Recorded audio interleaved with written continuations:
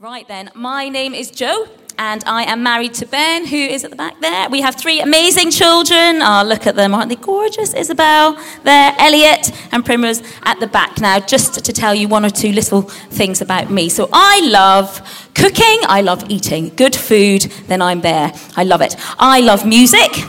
I love going to art galleries. I love watching really cheesy Hallmark movies. Anyone with me on that? Carolina, where are you? There we go.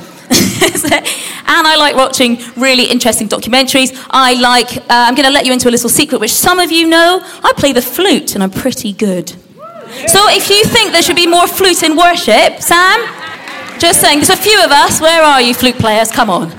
There we go, anytime. I play the piano, not for anyone else's ears, just for my own. And do you know what I love? I love story. Now, some of you who know me a bit probably know that a bit about me, that I love story. In fact, sometimes when I've done children's talks and family service talks, I've written a few little stories. Today, I haven't written you a story. Everyone, thank you. Yeah. No, but instead, I'm going to be telling you an amazing story that Jesus told us. In fact, this story is called a parable. Who can tell me, children, what a parable is? Lige.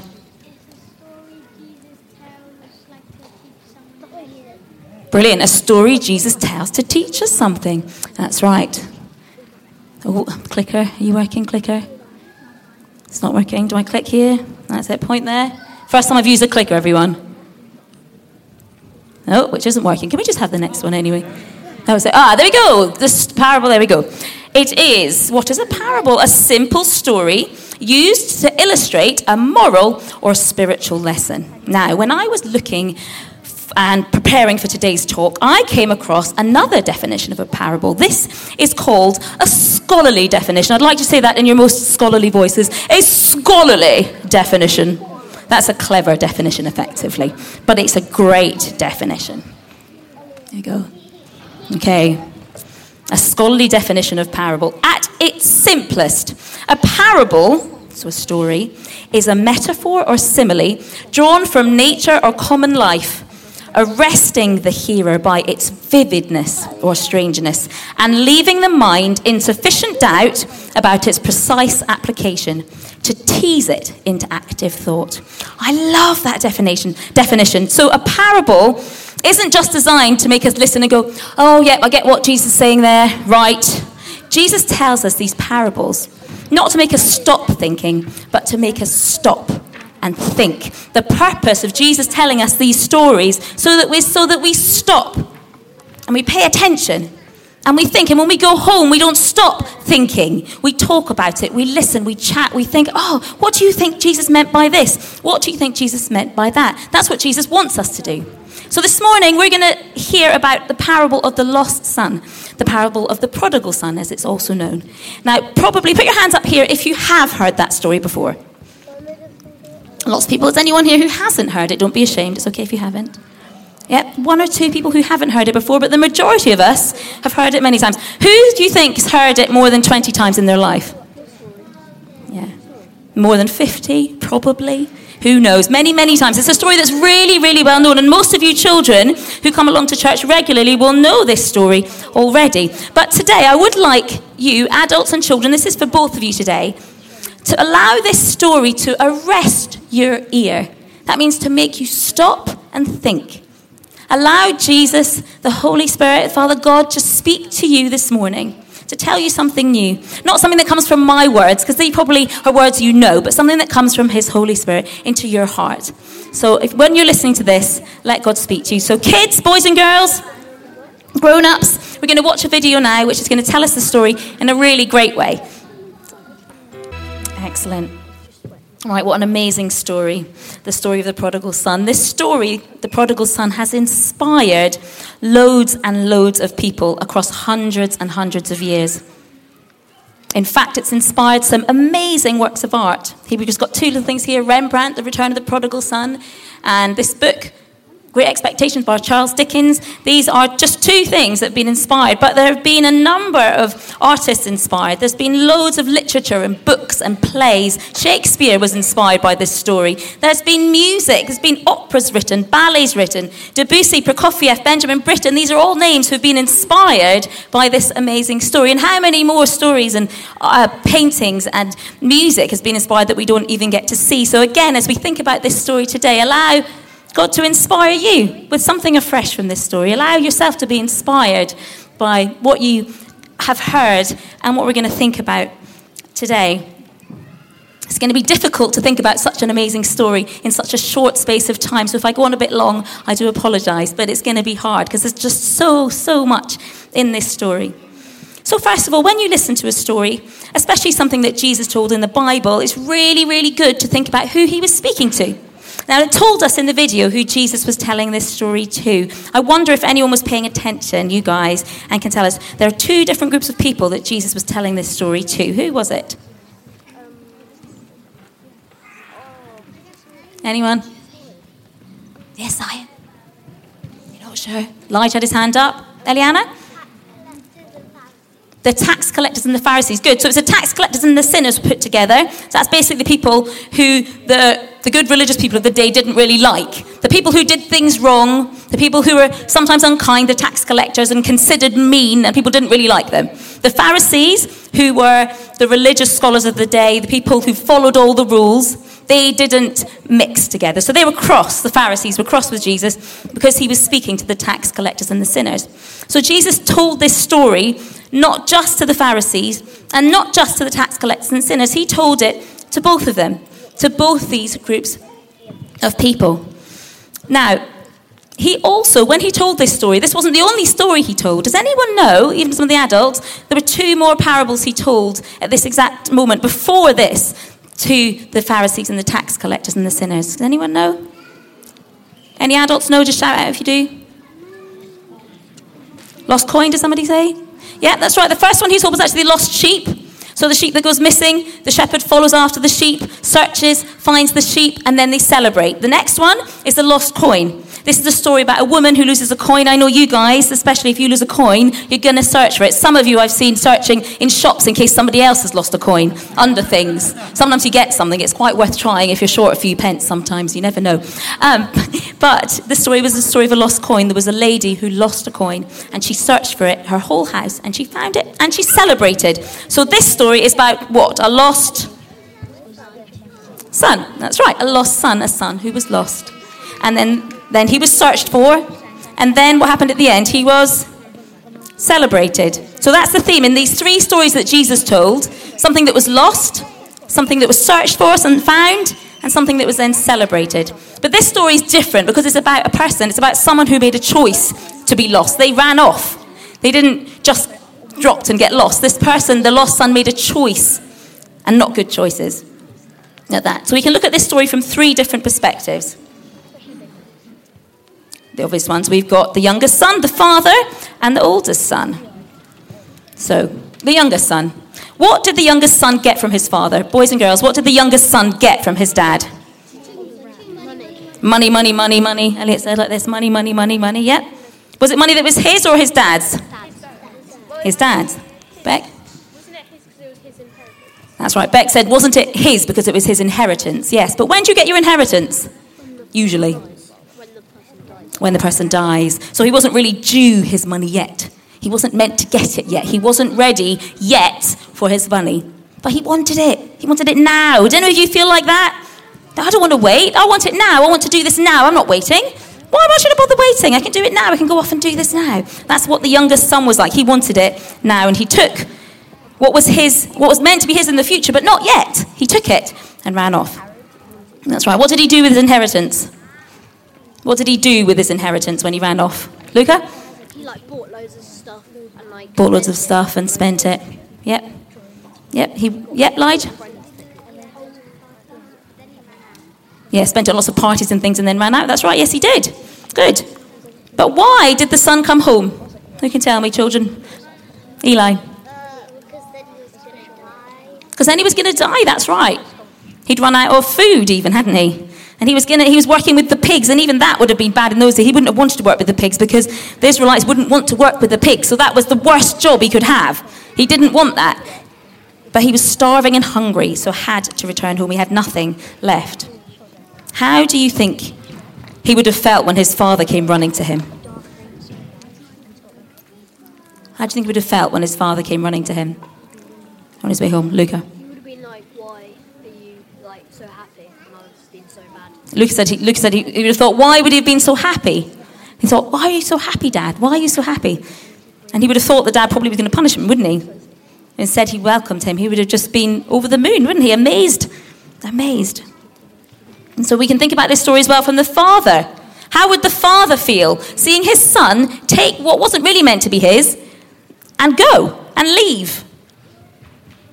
I think the father would have felt lost, sad, let down, hurt, angry, frightened, worried for his son. He would have, this is the story that Jesus told. This isn't real. This didn't actually happen. This is a story. But you've got to imagine, how would you feel? Or some of you who are parents to older children, teenagers, adults might know that feeling. You've let them go. They've gone.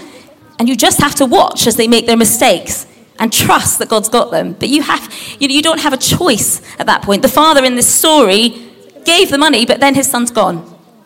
He's lost him.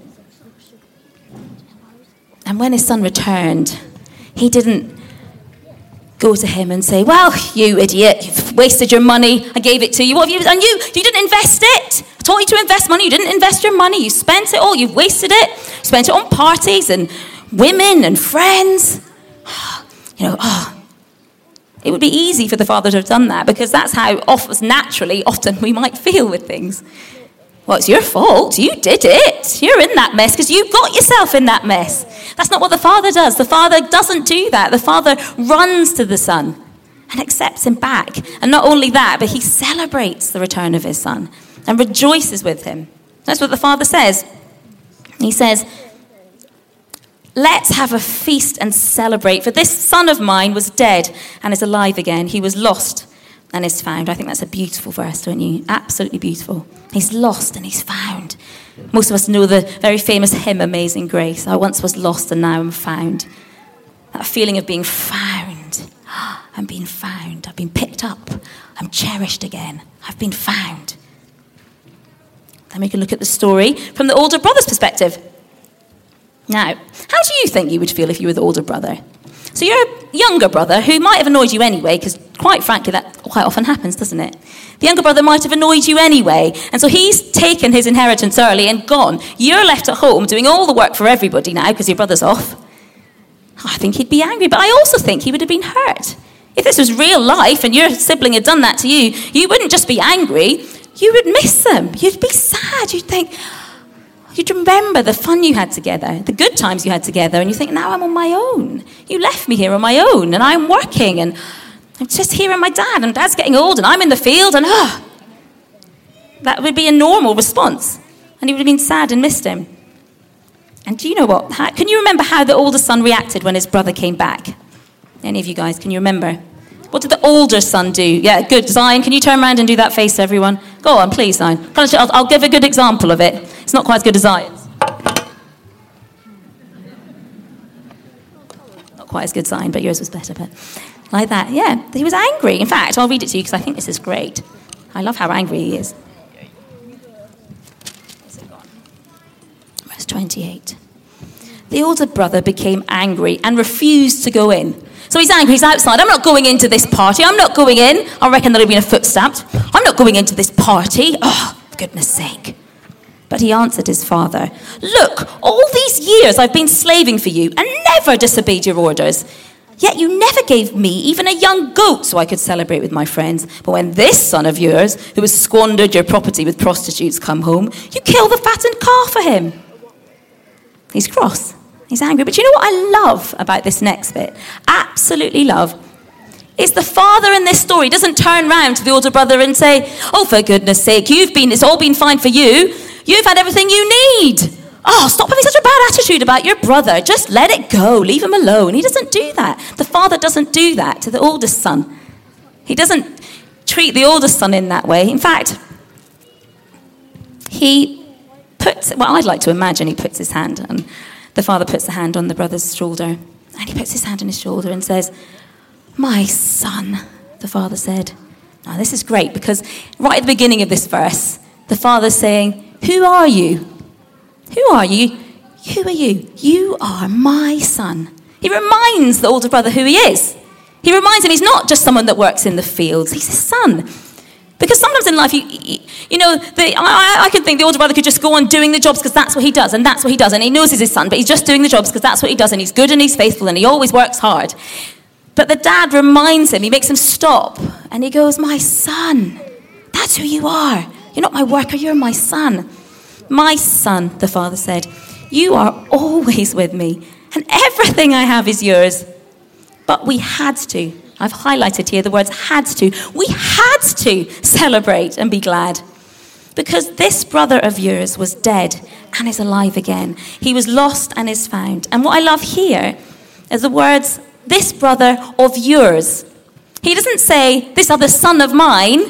He says, "this brother of yours." So the father's reminded the oldest son, "my son." And now he's reminding him, "your brother." He's not just a person, he's your brother. He's the man, he's the one that you grew up with. He's the one that you laughed with, that you wrestled with, that you rolled down hills with, that you kicked under the table and then forgave each other and laughed at something else with. He's reminding him, "your brother, that's your brother.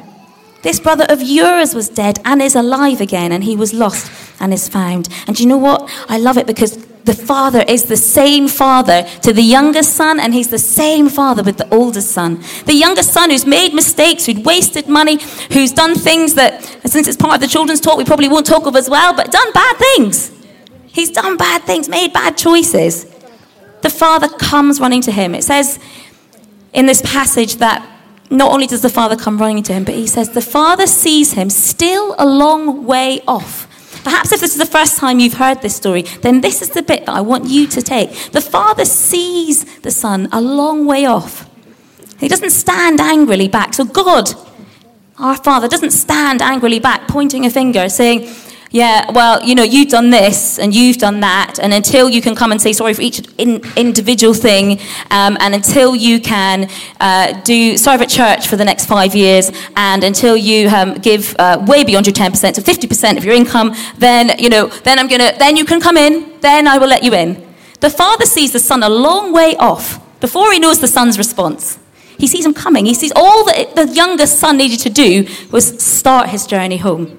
Start the walk home towards the father. And the father doesn't stand with open arms. He runs with open arms.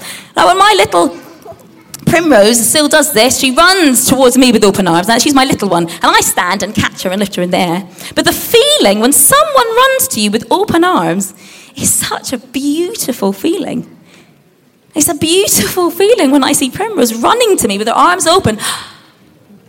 And I love to imagine God running towards us, bigger, but like that, arms open. My son, my daughter, running towards us. That's how much he loves us. Now, it's an amazing story. And it's, like I said, it's inspired loads and loads of stories and works of art. But if I was to rewrite some of this, or to write a version of this, or to add on an imaginative element, creative element to what already exists in this story, these are 3 things I've come up with.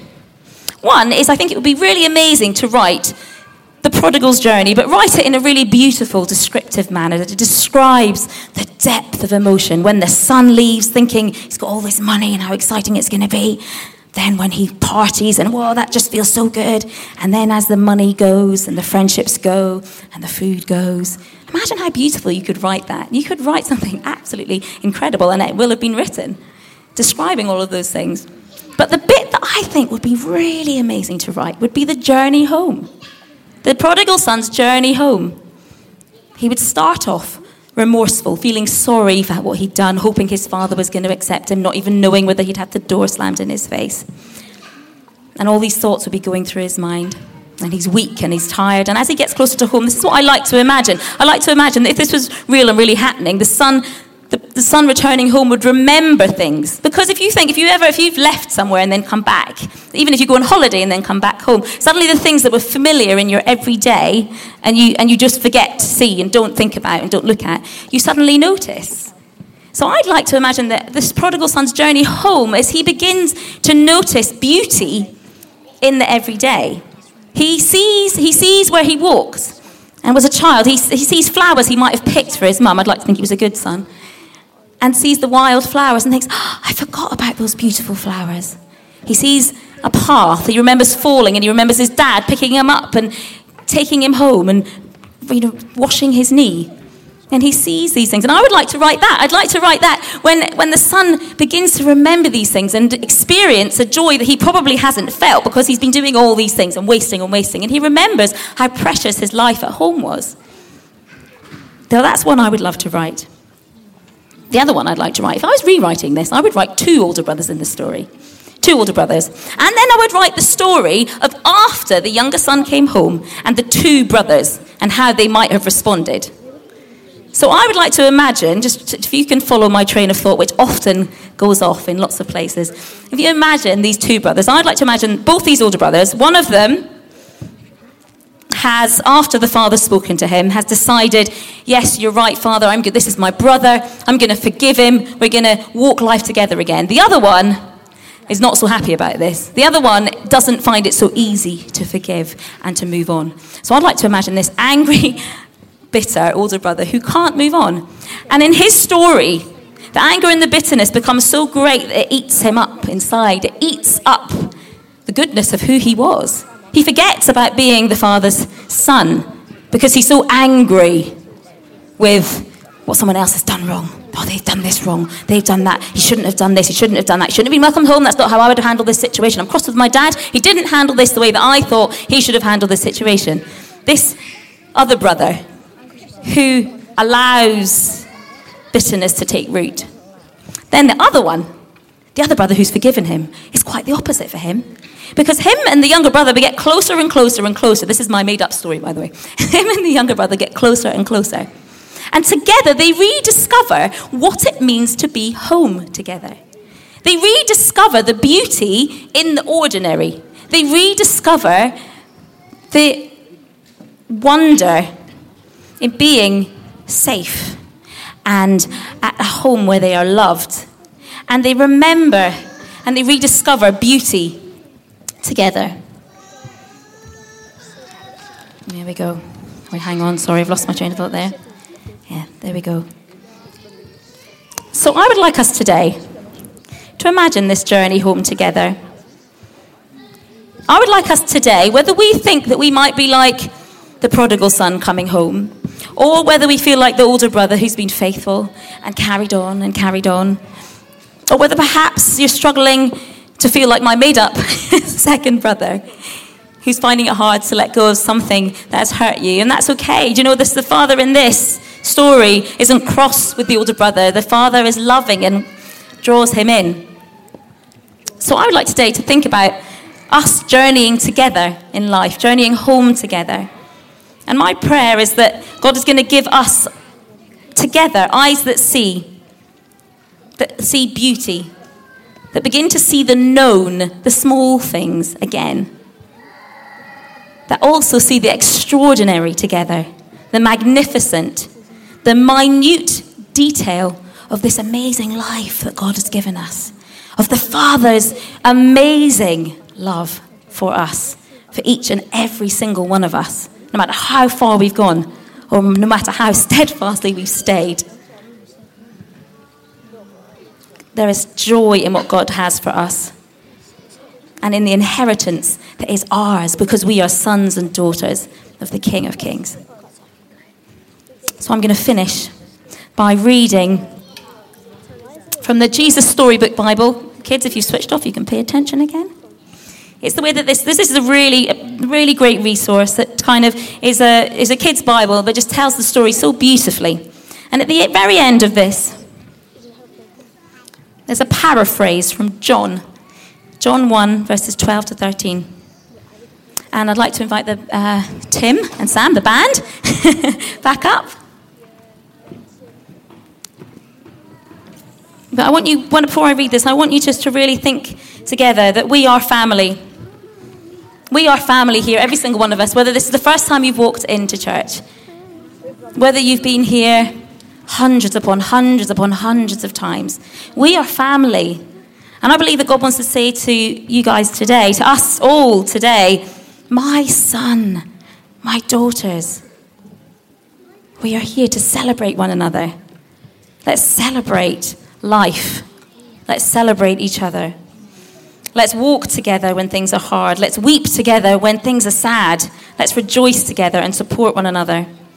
Let's see each other as the Father sees us, through his eyes, his loving eyes, his searching eyes, waiting for you to come to him, waiting, running towards you with arms open wide, running to embrace you, to hold you, to welcome you home together. Okay, so here we go. This is from John 1. For anyone who says yes to Jesus, for anyone who believes what Jesus said, for anyone who will just reach out to take it, then God will give them this wonderful gift to be born into a whole new life, to be who they really are, who God always made them to be, their own true selves, God's dear child. And the book here ends by saying, because you see, the most wonderful thing about this story and about today's story is it's your story too. So today, come home, let's journey home together into the Father's loving arms. So Father God, thank you that your love for us is so great, that you are slow to anger, that you are rich in love, that you are gracious and compassionate. Thank you that you love every single one here, every single individual here in this room, that you know how many hairs are on our head, you know what we've done and said and think that is not of you, and you know those things, yet you still come running to us. Thank you, Father God. Thank you, Jesus, for your love. Thank you for this story. May it arrest our hearts today.